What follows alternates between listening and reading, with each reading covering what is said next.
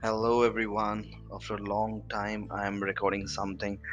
I don't know why I was just away from my podcast, but yeah, it feels good. It feels like back home because sharing the word of the Lord, whatever comes to my heart or whatever I experience, my daily life, sharing about it feels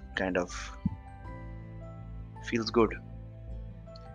Today I have a short note which is about the other day I was just lying on the bed. I could grab my daughter's small diary lying by my side.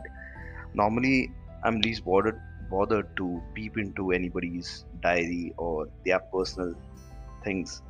But this time I seeked and ran through the empty diary. A couple of pages were empty.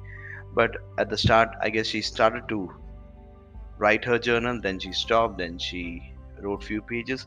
So one of the pages said this way that she was sitting on the last bench alone, and everyone was eating except her.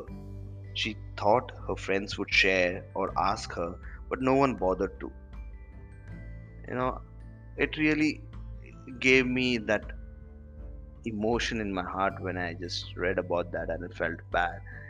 But this brings me to the quote which was said by Corrie Ten Boom, which is one of my favorite motivational and God-loving child. Which means if you go through Corrie Ten Boom's uh, books or documentary, the life is really inspiring to read about. Corrie Ten Boom says that don't bother to give God instructions, just report for duty. So I guess at times in our life, we it's always better to just talk to Him, just report about your day, about your duty. That's it. Um, I'll come back with more.